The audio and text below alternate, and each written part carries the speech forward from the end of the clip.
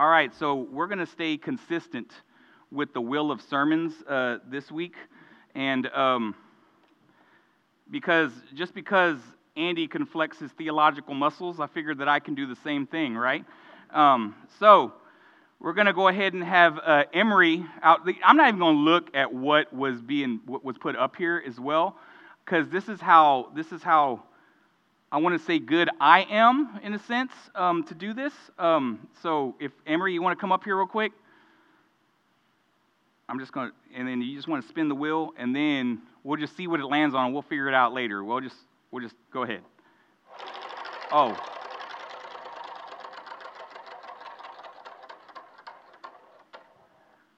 All right, and it is number 8, and let's see what 8 landed on. Look at that. Wow, good job. Emery, I knew you were my favorite. Don't tell Sydney, though, even though we're dressed alike today. So, all right. But seriously, though, this is a message that. So, just to be totally honest with you, this is a message that has been on my heart for a while. And then I had told Andy about 3 or 4 weeks ago that this was the one I wanted to do, and then I accidentally kind of told him that I wanted to do it today, which we're going to start off doing we're going to have different people from the congregation come up and preach as well. And this is kind of what I told him a long time ago. And then last week, as we were doing the Will of Sermons, Acts 2 came up. And so we're going to learn about Peter's. We saw Peter's, what a lot of people would say, or even what the church would say it sometimes, was Peter's successful preaching. And we all know that it is of God. And I thought, and even last year, so remember, this was totally the Holy Spirit moving, because now we're going to talk about Peter from the beginning of his ministry and what he went through and what happened too. So I think that's awesome. And then if we can, just because we're up here and because we had students that were leading today, if we could just give them a hand real quick, as well as, and then I can never forget my student leaders that I have. Darren, who doesn't just look at this point in time as just a volunteer that wants to just lead, but he's a volunteer that wants to invest. And I would say that for all my volunteers as well. Mr. Jim, that's so joyful in the presence of the Lord all the time, that he constantly is seeking Him in everything that he does, and he wants to pour out. Miss Luann, who offers that nurturing where nurturing needs to take place, and she also kind of she is also very good at just digging into Scripture, dissecting it, and then also telling us a little bit about it as well. And then, I can never forget my wife, who puts up with me for the most part, who's just an older youth as well. And she is always there. She is my, God is my discernment, but she definitely kind of outlines it and speaks it, or kind of holds it to, dumb it down for me sometimes, because that's just what I need.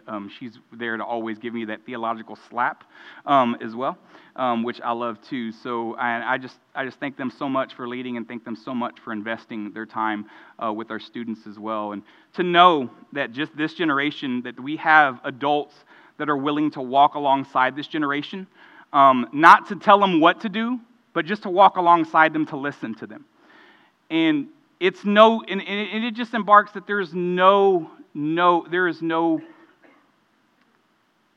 excuse or there's no explanation that we can give to even see that this is also the students that when they graduate, they're willing, or they're able to let the Holy Spirit use them to spark revival that we see even now. And that's why there's really no reasoning behind it except for the Holy Spirit that is moving in places like Wilmore, Kentucky, is moving in places like at Cumberland University, where people are graduating from student ministry and then going to these colleges and just feeling God move in the presence, and then continuously doing that. And that's the thing I get excited for when I see that. And it's no surprise to me, is what I meant to be saying. There's no surprise to me that we see our God utilizing this generation. And as many times as I, as an older man that just turned 41 this week, that sounds weird saying that. There's no surprise that that's happening. But even as an older person sometimes says, "Oh man, they just don't know how to work anymore. They just don't know how to do this anymore." But when I see the revival taking place that's happening in this country, that's happening within these places, there's no surprise that the Holy Spirit can utilize a younger generation like that, and to have adults that are willing to walk alongside them. to invest in them, to also see the revival take place as well is such a cool thing. So I thank y'all for doing that, for those adults that are doing that as well, and for those adults that continue to do that. And hey, if you ever, and then a shameless plug, if you ever want to volunteer with our student ministry, you're more than welcome to come see me. I would love to talk to you about that, and I would love to just introduce you to some of our students as well, too. So, but just to stay consistent, we are going to be in Luke 5, 1 through 11, and I figured that, hey, every week we have a little fun in a student ministry. We have all sorts of games that we play. We have all sorts of things that we do. And if you know me, you'll know that I was born in the 80s, but I love the 90s. I love the 90s in many different situations, in many different instances, and also, just kind of a shameless, guilty pleasure is that I love boy bands as well. Sorry, guys and girls, I know it sounds weird, so I figured as we're playing the Wheel of Sermons that we would also play Name That Tune Boy Band Edition. So what I'm going to do is I am going to play a little snippet of some boy bands. I know some of the students are like, oh gosh, Dad, come on. So we're going to play some, and then if you could just raise your hand and tell me what boy band that was, we are going to go into that. So, Maestro, please, if you will, Justin, go ahead and play the first song. Yeah. Chloe, go. That's right, Backstreet Boys. She wasn't even born around then, and she already knows it. Man, that's awesome. That's amazing. Parents are raising you right. All right, cool. All right, let's go to the next one here. We've been together for a long time, baby. I know somebody's got to know this. You have to leave.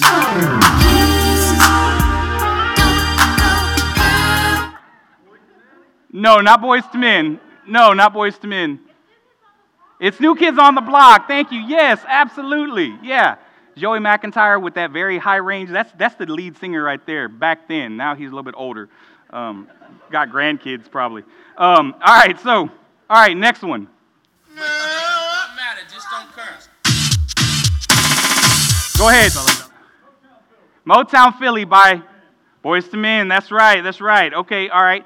And I think I have two more. All right, go ahead. It's tearing up my heart when Will. No. NSYNC. Yes. That's right. NSYNC, Tearing Up My Heart. How dare you ever say that to NSYNC fans ever? All right. And the next one here.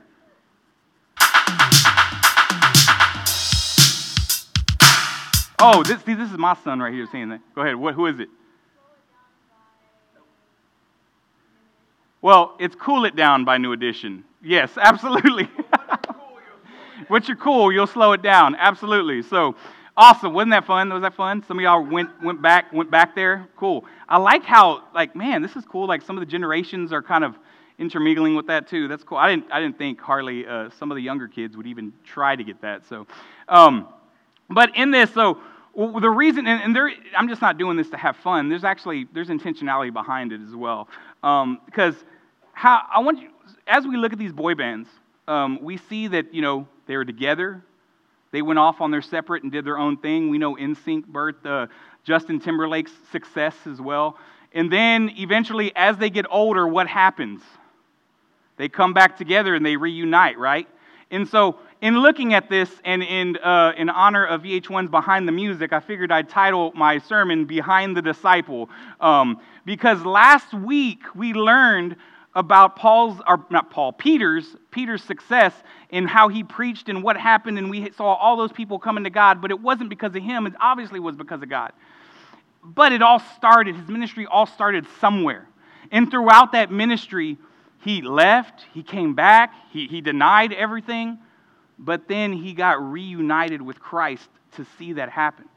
So as we open up to Luke 5, 1 through 11 today, let's keep that in mind, because that's what I want to look at. I want to look at the start of Peter's ministry here. So I'll go ahead and read, and then we'll go into the next part of our sermon here. So, now Jesus was standing by the lake of Gennesaret, and the crowd was pressing around him to hear the word of God. He saw 2 boats by the lake, but the fishermen had gotten out of them and were washing their nets. He got into one of the boats, which was Simon's, and asked him to put out a little way from the shore. Then Jesus sat down and taught the crowds from the boat. When he had finished speaking, he said to Simon, "Put out into the deep water and lower your nets for a catch." Simon answered, "Master, we worked hard all night and caught nothing. But at your word, I will lower the nets." When they had done this, they caught some fish that their nets started to tear. They caught so many fish that their nets started to tear.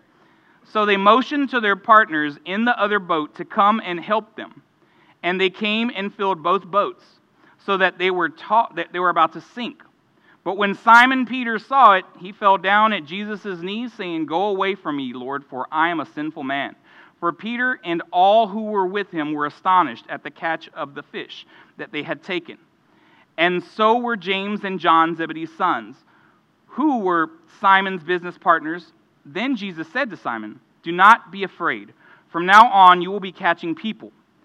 So when they had brought their boats to shore, they left everything and followed him. All right, okay, so as we do every week, staying in consistency with this, with what we're doing, like, what does this say about God? What does this say about humanity? What are some truths here for you? Hey, students, and don't be shy. I know we get shy sometimes on Sundays, but don't be shy. What are some truths here? Truths about God and humanity in this. Some of you are still singing those boy band songs. It's okay. Go ahead, Chloe. Humanity is hesitant to trust. That's what you said? Yes. Humanity is hesitant to, that's probably wrong, to trust. Okay. So humanity is hesitant to trust. And where would you kind of like see that in the Bible, or where would you see that in the scripture? It was where they said, "Master, we worked all day and caught nothing, but we'll go see." Right, absolutely. So right here in verse 5 here, where Simon answered, "Master," okay, I want y'all to look at that too. I want you to look at that, "Master," okay? He says, "Master, we worked hard all night and caught nothing, but at your word I will lower your nets." You see, humanity is hesitant to trust, and I think that's so true. Especially, we're so hesitant to trust, and I would be specific to say we're hesitant to trust Jesus a lot of the times. We would rather look at what WebMD says, what Google says, what TikTok says, or anything else other than to go to the Bible. And sometimes prayer is one of the last things that we resort to, when it should be the first thing that we resort to or we go to. And so when we see Simon right here, he calls him master, and that's one of the things I love to see there, because master, when he says that term, that's not a term that allows him to say, "Hey, you're in charge of me." What it says is that you're better than me, right? And then look at what he says later on, or look at what he calls Jesus later on. "Go away from me, Lord." Then he recognizes that he is the Lord of our life. You see, in all of this, I think it's such a cool thing to see Peter's movement towards Jesus as just being better than him. And then he looks at him and says, "You are the Lord of my life." But he looks at him with a sinful heart. He looks at him knowing that there's things that he's done wrong, knowing that there is a past that he has, but also understanding that Jesus is who he is, and Jesus explains that to him too. That was a good truth. Awesome. What else? Go ahead, Jay Scully. What was that? Man, y'all are like, I came in here with like some application, and that's about it, and then it's just so crazy how God goes above and beyond. Y'all are moving straight to it for sure. And beyond. And so, in what my boy Jay Scully, his name is Jack. I call him Jay Scully. You get a nickname when you come in the student ministry, so it has to come to me though. So when we're looking, when he's looking at these, he's basically talking about they caught so many, right? They were trying to fish all day or all night. Nothing really happened, and so then Jesus says, "Lower your nets," and then he brings up the nets, and what happens to the nets? They started to what? Started to break, right? So it's going above and beyond what they ever caught before. What Jesus is doing is he is blessing them even after a failure had taken place. Even after there was something where they tried to do everything they could to catch as much fish to catch fish, period. But then Jesus comes and takes that in. And then also, just to put this out there too, this is what Jesus does in our lives. He will bless you just to call you. He will bless you miraculously to maybe even call you away to walk away from it. Because that's what he did for Peter. He blessed him miraculously just to say, now I want you to come with me. And if there was a second thought in Peter's mind to even walk away from that, what did he do to Peter's nets? Tore them. They started to tear. So there could be no excuse as to, wait a minute, but let me get these brand new nets that I just washed, let me fold them up and put them away. He's like, no. Peter, you're coming with me because I'm about to make you fishers of men. And if there's any excuse ever, the boats began to sink in some instances. So he's also showing Peter that even though you're washing your nets, even though that's what you're used to doing, that boat isn't even as stable as I am. That boat is not the firm foundation. Those nets are not the firm foundation. I am. So come and let me make you fishers of people. Man, that's good already. Woo, man, it's good. What else? What are some other ones? I'm sorry. Wait a minute. Let me see. I see anybody else? Okay, go ahead, Chloe.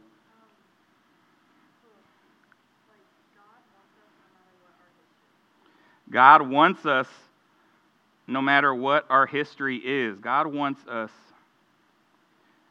no matter what our history is. I'll just say no matter our history. Yeah, absolutely right. When we're looking at the bottom of this verse here, where Peter answers for Peter, he said, "Go away from me, Lord, for I'm a sinful man." Jesus calls him, and Peter responds with that. I think that's the beautiful thing about that, is that Jesus knows your past. Jesus knows that you're a sinner, but he still wants you. He's still knocking on the door of your heart. Whether you're going to let him in, that's your decision. And he wants you to do that. And there will be times in my life, especially in my life, that I saw Jesus knocking on the door. And what I wanted to do was I wanted to say, well, if this happens this way and this way and this way, then I'll do it. But see, that's when we shouldn't compromise with our God. And I said this with our students on Wednesday, is that if we have the same consideration for Jesus Christ, we should never put ourselves in a situation of compromise. We should never allow ourselves to say, wait a minute, God, if you need to do this, this, and this, and this in order for me to follow you. The fact is that Jesus allows us to follow him. He wants us to follow him. But we have to make that decision to do it. And that decision doesn't come with these compromises that we need to move, that he needs to move a certain way in order for us to follow him. And that's the beauty of following him. Because he guides our every step. He allows us to be guided by him. Awesome, good truth. What else? Go ahead. He draws near to the broken entirely, right? God draws near to the broken. You said the broken and tired, right? Absolutely, man. Woo! I love that truth, because as we look in here, where we see the first part of it. Okay, let's see here. Yeah, here it is. Okay, we see right here where he saw two boats by the lake, but the fishermen had gotten out of them and were washing their nets. They were tired. They had been fishing all night. As Peter says it before, when he says, He said, we work hard all night and caught nothing, but at your word, I will lower the nets. These guys have been fishing. These guys have been consistently trying to catch something. And that was their livelihood. That was how they made money. So they were tired. They were broken. So they were tired because they had been doing it all night, no sleep. They were broken because they came up short. And God still drew near to them. And I want you to notice also what he did is when he drew near to them, some of them were washing their nets. Some of them saw the crowds going around Jesus, pushing and getting up to him because they wanted to hear him preach. And they were washing their nets. Some of them decided, when I say that, some of them decided not even to pay attention as to what was going on. And some of them were just washing their nets because that's just what they know to do. They're like, hey, look, we didn't catch anything, so we're just going to go do the same thing the next day. And then when Jesus comes and he does things out of that norm, out of that tradition that they're used to doing, he comes and he stirs things up a little bit to where it allows them to seek, it allows them to have no other excuse but to look to him, but to follow him. And isn't that funny how we will just continue, like when we fail, we will look to say, okay, we'll try something new, and we will do all of that as opposed to ever go to God. Sometimes I know that's in my nature, as to if it didn't fit, so I'm going to do something else, as opposed to sit down and really reflect on God's word and see that. Because when we are tired, when we are broken, that is when we need to seek him. As opposed to continuously just watching our net saying, hey, there's something else I want to try. As opposed to saying, man, I'm going to do this because this ain't working for me. And with that, I would be the one to challenge you and say, let's try Jesus as opposed to trying something else. Let's allow Jesus, let's give that to Jesus as opposed to doing a different way. Oh, that's good. That's awesome. What else? Go ahead, Ken.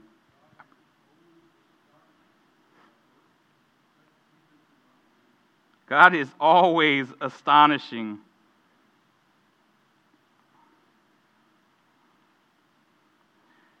At work, even to unbelievers. Something like that, right? Yeah. We'll do that. Okay. God is always at work. So what specific verse were you looking at when you saw that, Ken?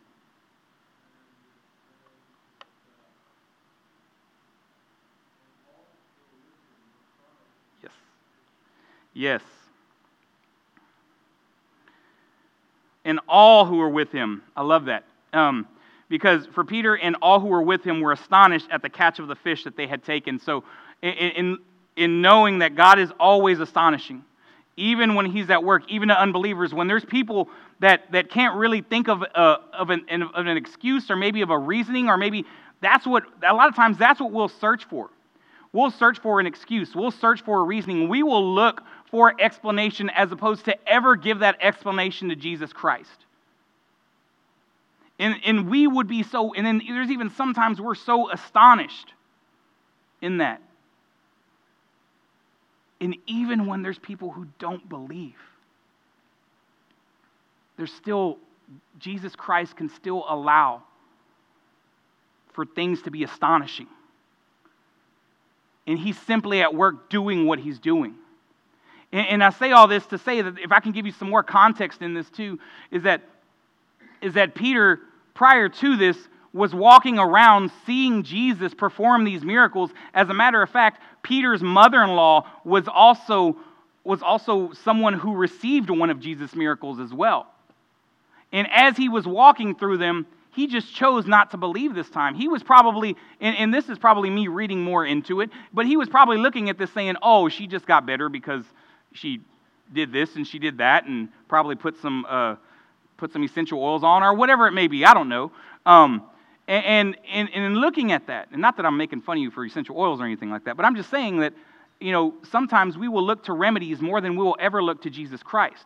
There's a lot of explanation that we will try to give as opposed to ever look to the fact that Jesus Christ can lead us to things. Jesus Christ allows these things to happen. Jesus Christ allows all of these miracles to happen. And they're still astonishing. But whether we give that astonishment to the things, or are we going to give that astonishment to Jesus Christ?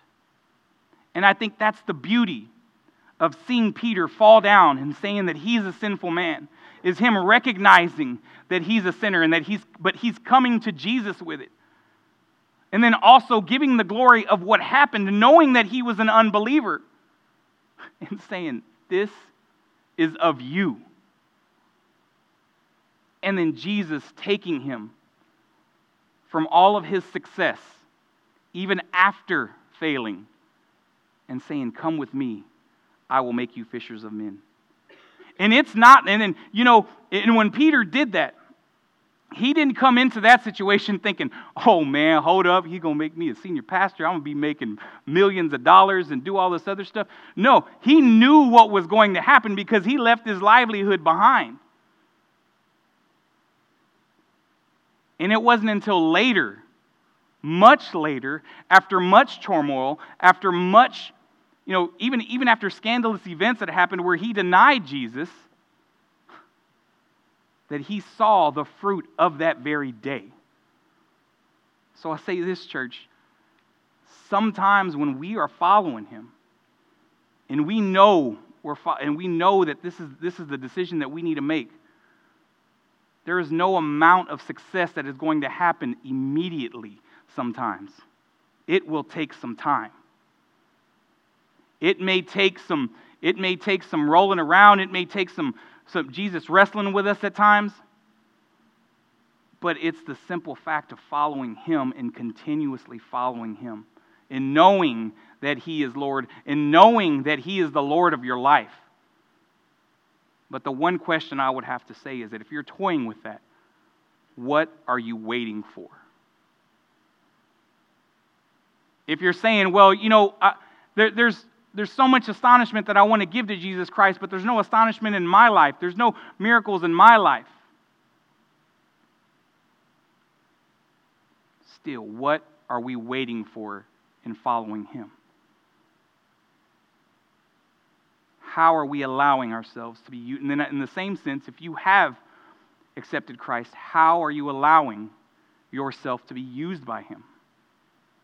What are you doing to make sure that he is the Lord of your life and not the things that you do or the things that you're working on, but how is he the Lord of your life?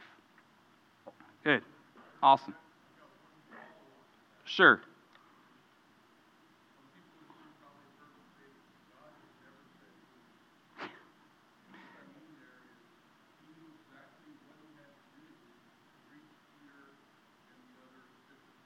Yes. Yes, absolutely. God has never said, oops. Yeah. So what you're saying is that, Jesus knew how to speak to them. He knew what was going to allow them to say, hey, wait a minute, this is Jesus the Christ. This is the person. But also, he kind of knew that, when I say this before, and you probably correct me if I'm wrong here, Ken, when I say this before, he helped them understand that boat is not the bane of their existence. Those nets are not the bane of their existence. So he tore the boat, he tore the nets, and he allowed the boats to sink because he said, hey, there is so much better, there's so many things better out there for you. And I'm going to make you the fishers of men. Is that kind of where you're going with? Yeah. So when we're looking at that, we're seeing how he speaks to them and how he knows how to talk to them. And then also, Peter receiving that message. Peter not just looking at it saying, oh, that's just so-and-so, or that's just this, or giving an excuse for it, but allowing those things, but allowing Jesus to talk to him and allowing him to receive it, and then following him in that too. I think that's such a good thing. And then that's such a cool thing to see even when we talk about what's going on at Asbury, what's going on at Cumberland, all these revivals that are sparking out with our younger generation, I think, in knowing that Jesus is speaking to them as well and how he's speaking to them. And I'm looking this up, and even sometimes I can be a skeptic, I can be a little bit of a Pharisee and say, wait a minute, but how do we know, this is? And I think in a certain sense it's okay to do research, but at the same time, when I'm looking at some of the research and I'm reading some of the articles and how I'm reading how some of the churches are stepping out saying, hey, well, if you want me to speak, or some of these worship artists are saying, wait a minute, if you want me to lead, and then kudos to the president of Asbury University who's saying, no, let these students worship the way the Holy Spirit wants to move in them. Let the Holy Spirit move. And I would challenge parents, I would challenge adults, I would challenge intergenerations to do the same exact thing. That when the Holy Spirit is moving within your family, when the Holy Spirit is moving within your students, within your kids, let the Holy Spirit work. Let them do their thing. Don't give excuse to it. Don't give excuse to saying, well, no. Let the Holy Spirit work and listen and talk and walk alongside them. Because there's no other greater thing than to have another generation walk alongside a younger generation and seeing God move together. That's the beauty of it. And that's the beauty of seeing Jesus, the Holy Spirit, move in other generations and walking with them and talking with them and allowing them to be heard as well. Let's allow our students to be heard. And sometimes, to be honest, as an adult who has some younger kids, one of them who is a middle schooler, it's hard for me to hear some of the truths that they have to say. Sometimes, some of the truths, I'm not talking about truths that they have to say simply about what's going on in their life, but even truths about me. Dad, you're not listening. Dad, you're talking too much. And I say, wait a minute, well, because the entitlement that I have as his father sometimes weighs more than the grace that I need to have in understanding that I'm a sinner. And so when we are in these situations, I would say, look at what's happening. Look at how Peter humbly went to Christ, even after he was astonished, and he just said, man, Lord Jesus, he's like, I'm a sinner. So let's come to him with that same concept of knowing that we're sinners. When our students tell us something and we hear them and we listen to them, may we come to them with that same ability to do that. Now, I'm not saying that we totally bow down to disrespect. I want to be honest with you, because we can't just bow down to disrespect, but I'm saying that we listen to what is being said. And we talk and we walk with them through it. And I will be totally, and if I could do anything, and if I could just stress one thing, and I'm not a parent who knows anything or anything and everything, but I'll tell you this. There's the one thing I value more just as a youth pastor. It's parents that consistently pray with their student. That's the one thing that needs to happen, and they need to hear those prayers. Don't just do it and say, I'm praying for you. But get down on your knees with them, talk with them, and pray with them, and allow them to voice their prayers to you.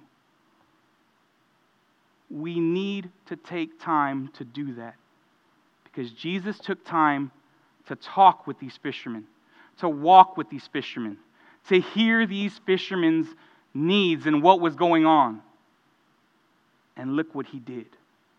He blessed them just to call them out to follow him and into his ministry.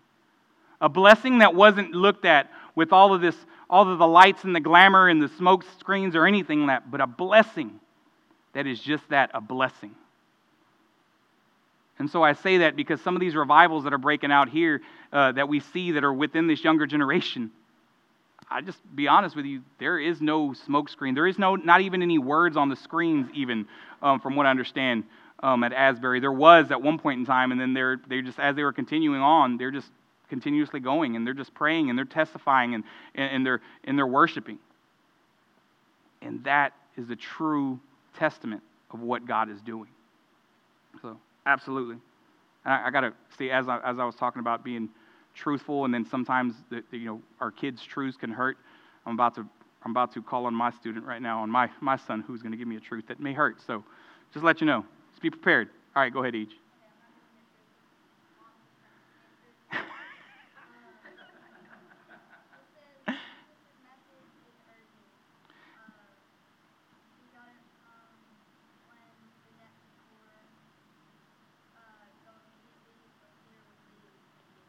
Yes, yeah.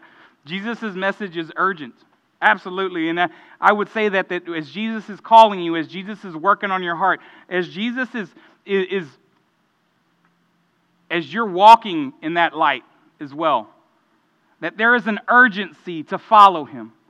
And I think even when we look at this generation that's sparking revival, even as we're looking at our students now, I would say this to you students as well.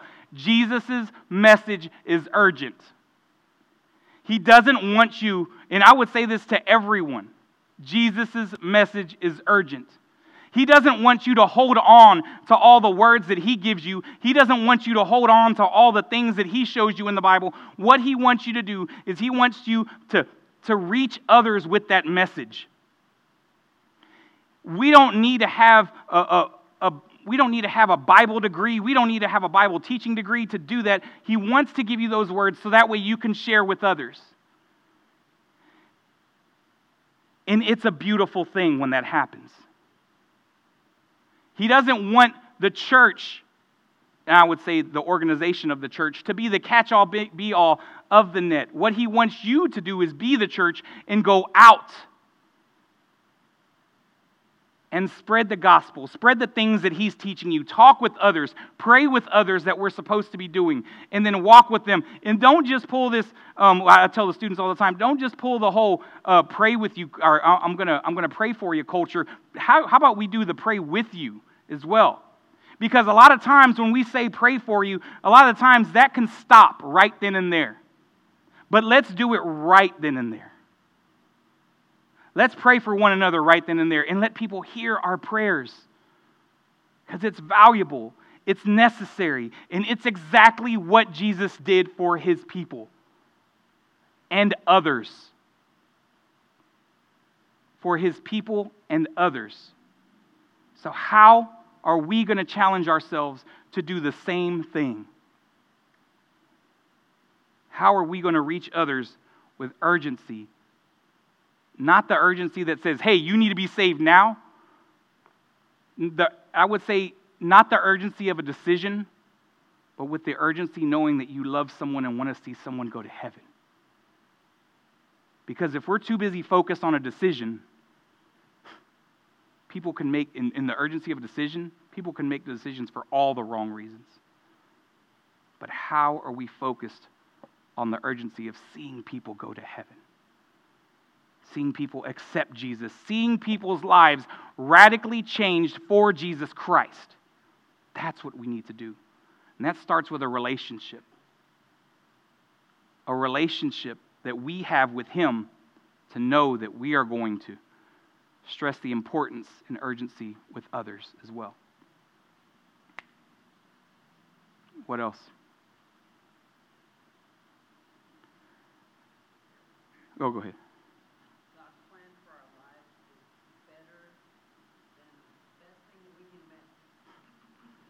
God's plan for our lives is better than anything we can imagine? Yeah. Yeah. We can imagine. Yeah, absolutely, man. When we see the fishermen and how they look at what, and how they look at what a better life is, a lot of times it would probably look as if they had a lot of fish right then and there. right? We see that was their life. That was their life as a fisherman. They wanted to make sure they had fish. Why do they want to make sure they had fish? Well, one, so they can eat, and then another one, so they can eat, because they wanted to make money to eat, and then they also wanted to have fish to eat too, right? No difference. So when they saw a better life, they saw lots of fish in their life. And to see a failure happen overnight as they're constantly pushing against the walls. And some of us are doing the same thing now. We're constantly just running against the same wall with a neighbor that we're trying to reach for Jesus. There are probably some other things where we're at work and we're running into all these walls, all these obstacles. There's probably some things with some friends where we keep running into some obstacles here and there because we want to be friends with someone. Or even in our marriage, there's all these obstacles. But yet, God's plan in our lives is better than anything we can imagine. So with all of that, are we planning? Are we making those arrangements? Are we giving those arrangements to Jesus?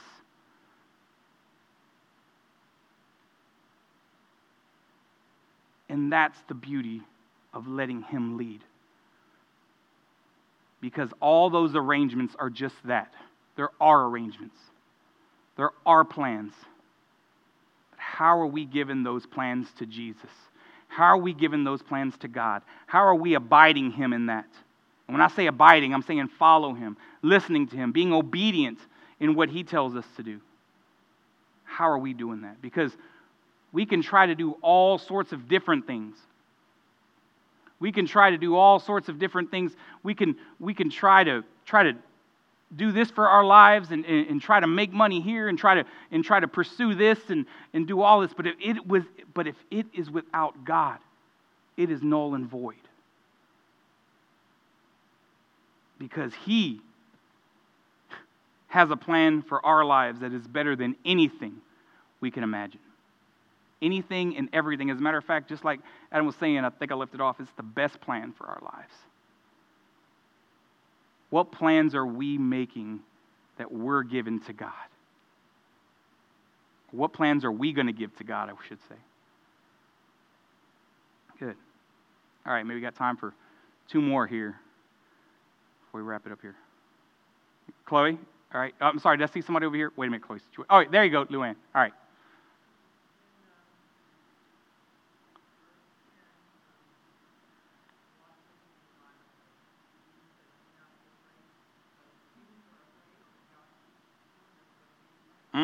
Yes, absolutely. Humanity, I would say this. Humanity is afraid of God. I know some of you are going like, what?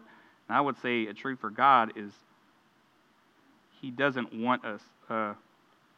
He doesn't want us to be afraid. As a matter of fact, He commands us not to be afraid.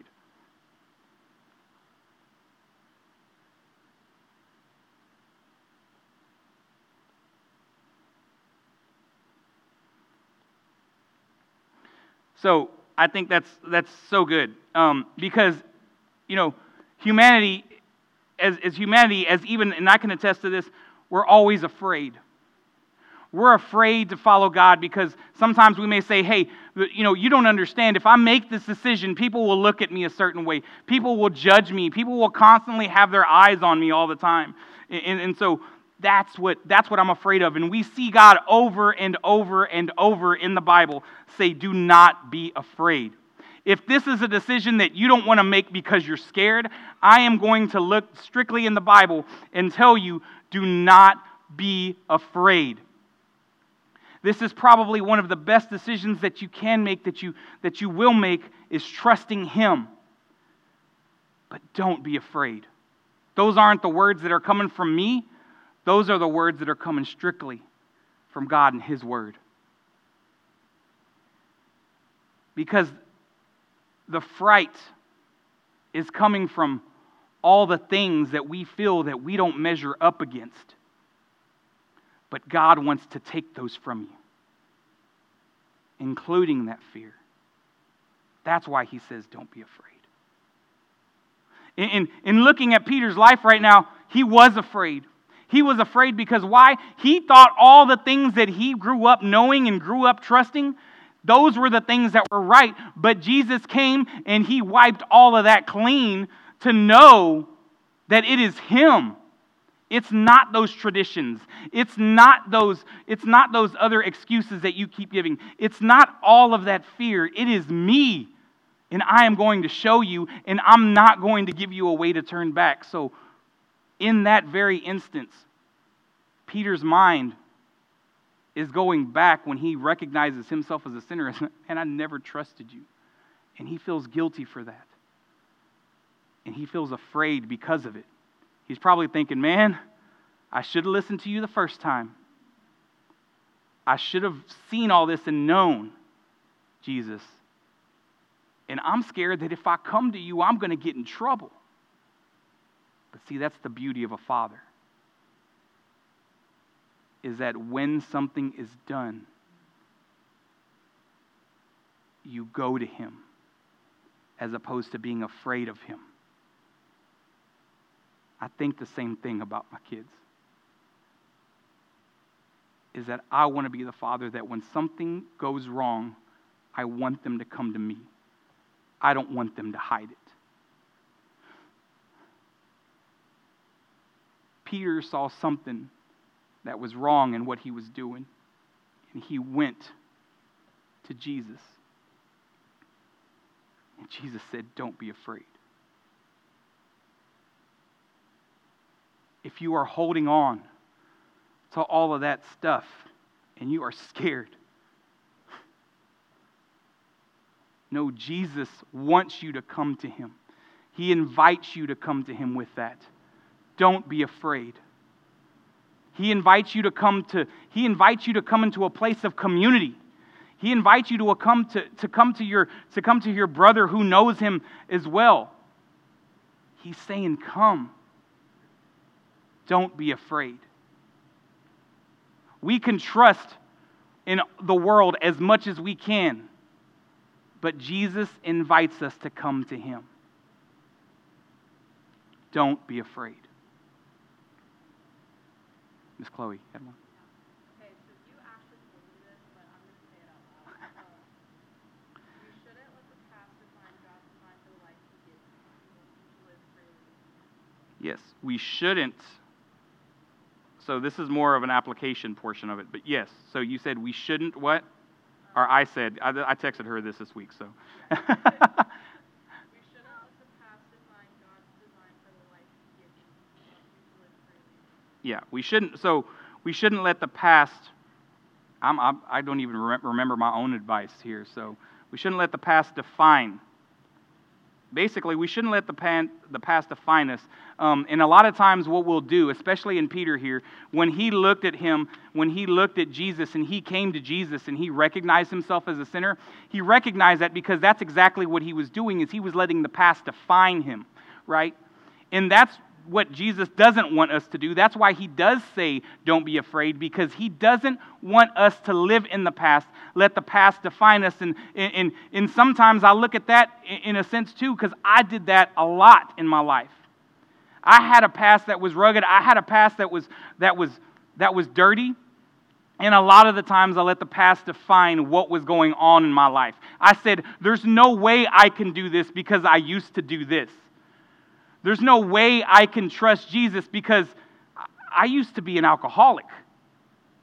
There's no way that I can focus on who Jesus is because there was substance in my life that I trusted way more than him. But that's all a lie. Because that's Satan's way of telling you that you are no better to trust him. And that's why Jesus says, do not be afraid. That's why Jesus allows us to follow him. That's why Jesus wants us to make that decision to follow him. That's why we need to follow him. And just some more application in that. And just some questions that I have for you today. Am I washing my nets because I'm choosing not to listen? Or is that all I know to do? If I can say something else very nicely, is that are very, I guess, very nicely, is let's stop washing our nets and let's start following Jesus. As the fishermen were washing their nets, and some of them were choosing to tune out what was going on and tune out what was happening with the crowds, let's stop washing our nets because we're choosing to not listen to Jesus, and let's listen to what's happening. Let's get away from all the noise and let's listen to what he has to say. And if all you know to do is to continuously wash your nets and do the same thing over and over and over, then I invite you to learn about him. I encourage you to find out more. I encourage you to ask questions and seek people to help you figure that stuff out. That's why we have small groups. That's why we have an organization of people who are here to lift up his name. And not that you have to be a leader to not that all the leaders of our small groups know all the answers or anything like that. Not that I know all the answers, because I'll be the first to tell you I don't. But let us walk alongside you in trying to figure that out as well. Let us pray with you. Let us do life with you. And I challenge you that if that is you, if you're someone who's like, who is in that sense where like, look, I can't really reach out to anyone, or I can't really do that in a sense because that's just not the way I'm designed, then I challenge you to start off doing it. One word at a time. Even if it means I'm praying for you. And then let it go more and more to where, hey, anything specific I can pray for you. And then who knows, it may graduate to, hey, we're going to pray right now. And let's not let the awkwardness define all of that, because let's just be honest, sometimes it can be, right? You could be in one of those situations where you're praying for someone and then someone else comes along the side and you're like, wait a minute, we're praying right now, can't really do this. But hey, it's okay. Those awkward situations are there. Jesus allowed for an awkward situation to happen right here, especially when we're looking at these guys that are fishing all night who are failing, and then he's like, poop, drop your net over here. And then it happens, he's like, oh, okay, all right, cool. Well, let me figure this out. And so sometimes those awkward situations are exactly what Jesus calls us to, so we can learn to trust him. And don't let the identity of what you do take over your life. Let Jesus take over your life. He equips us. He allows us to be equipped. Let him take over our life and do that. And I say this because my job as a student pastor is not to bring up many pastors. My job as a student pastor is to walk alongside parents and also walk alongside our students and to help them understand what their gifts are and what God has equipped them with, so that way they can go out into the workforce and not only do their job that allows them to be identified as that job, but to also be a reflection of who Jesus is in their life. So whether they want to be a trash man, a mechanic, a sign spinner, which a lot of students love to do that, by the way, or anything like that, that they are doing it to glorify God in every aspect of their life. That's what we're here for. And that's what we should be doing as well, as parents, as adults who are investing in the next generation. And another question I have is, am I holding on to the miraculous success that Jesus gave me, or am I simply following him? Like I said, Jesus tore their nets for a reason. He started sinking their boats for a reason. He didn't want to give them an excuse to go back. But you know what's funny? If you look at Peter's life after the crucifixion, after Jesus was crucified, after he was put in the tomb, what did he do? He went back. Jesus wants you to move forward. Now, there's going to be times where there is going to be some setbacks, and I think that's true to that. I think it's true to that, and that's also why I kind of brought up the bands that break up, and then they have all of these minor setbacks here and there, some of the people individually. But he wants them to, but and ultimately they get back together and they get reunited. And they may not sound the same, they may not look the same, but sometimes we have a memory of that band, right? That sticks with us. Jesus wants you to continuously walk with Him. There may be some setbacks here and there, but He's always going to be there. He always wants you to walk with Him. And He wants you to be guided by Him. May we look at those setbacks to know that He will always be there. He will never leave you. He will never forsake you. He will always be there. And when we look at the boats and the nets that we want to hang on to sometimes, may we open those, or may we have open hands with that to know that it's all Jesus's. It's all His. Let's not hold on to the things that let's not hold on to the blessings. But let's have open hands with Him and lift Jesus up as well. And the last thing I would like to say in application, last question, challenging question here is, are we giving God the platform? Are we coming to Him with open hands? Are we coming to Him with closed fists? How are we giving God the platform today? Are we allowing Jesus to use our boats just to show us how they can be sunk? Because if that's the case, that's an amazing thing. Because if that's the case, He wants you to follow Him even more. How are we allowing God to be the platform in our life? I want you to think about these things, and not in a manner of just thinking about them to let them resonate, but truly thinking about that. Because if there's anything that we understand and know, it's that Jesus wants you. He's knocking on the door of your heart. Whether you don't know who He is, whether you don't know anything about Him and you want to know more about Him, He wants you to know. He wants you. You just have to be willing to accept Him. And then the next thing I would like to say is, and if you're sitting there saying, I know who Jesus is, I have all of this stuff that I want to do, I have all of this stuff, give that to God. Let God design that. Allow God to design all of that so He can give you an opportunity to worship Him, to praise Him with what He has in mind for you. So in all of this, some of us need to step out of our comfort zone and follow Him. Some of us need to step out of our comfort zone and walk into the calling that He's chosen for you. But all of that starts with trusting Him, abiding in Him, and being obedient in Him.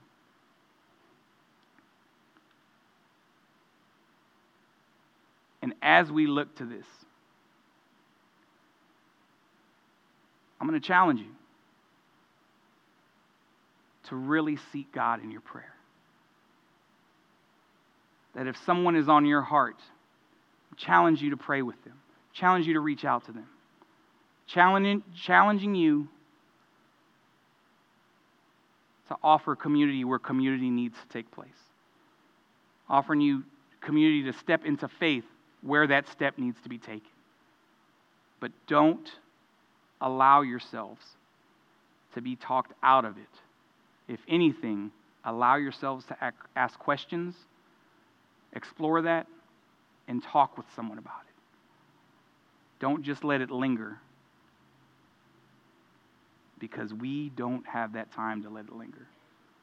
But we do have time to talk about it. And as the band comes up,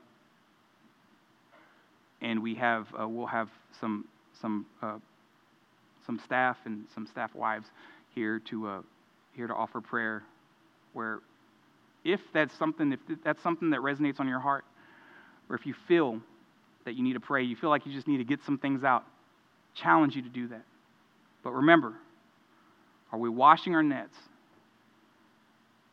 because we're choosing not to listen? Or are we washing our nets because we have no clue what to do? And that's why we're here as a community, to pray for you on that and to walk with you on that. Let us pray.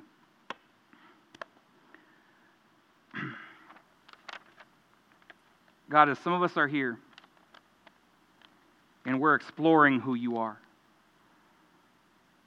and some of us are here and we're still trying to figure out where you have us in this beauty of life or even in this mess of life. But may we be challenged to walk away from a miraculous, worldly blessing to follow you. Some of us in here have never made that decision to follow you.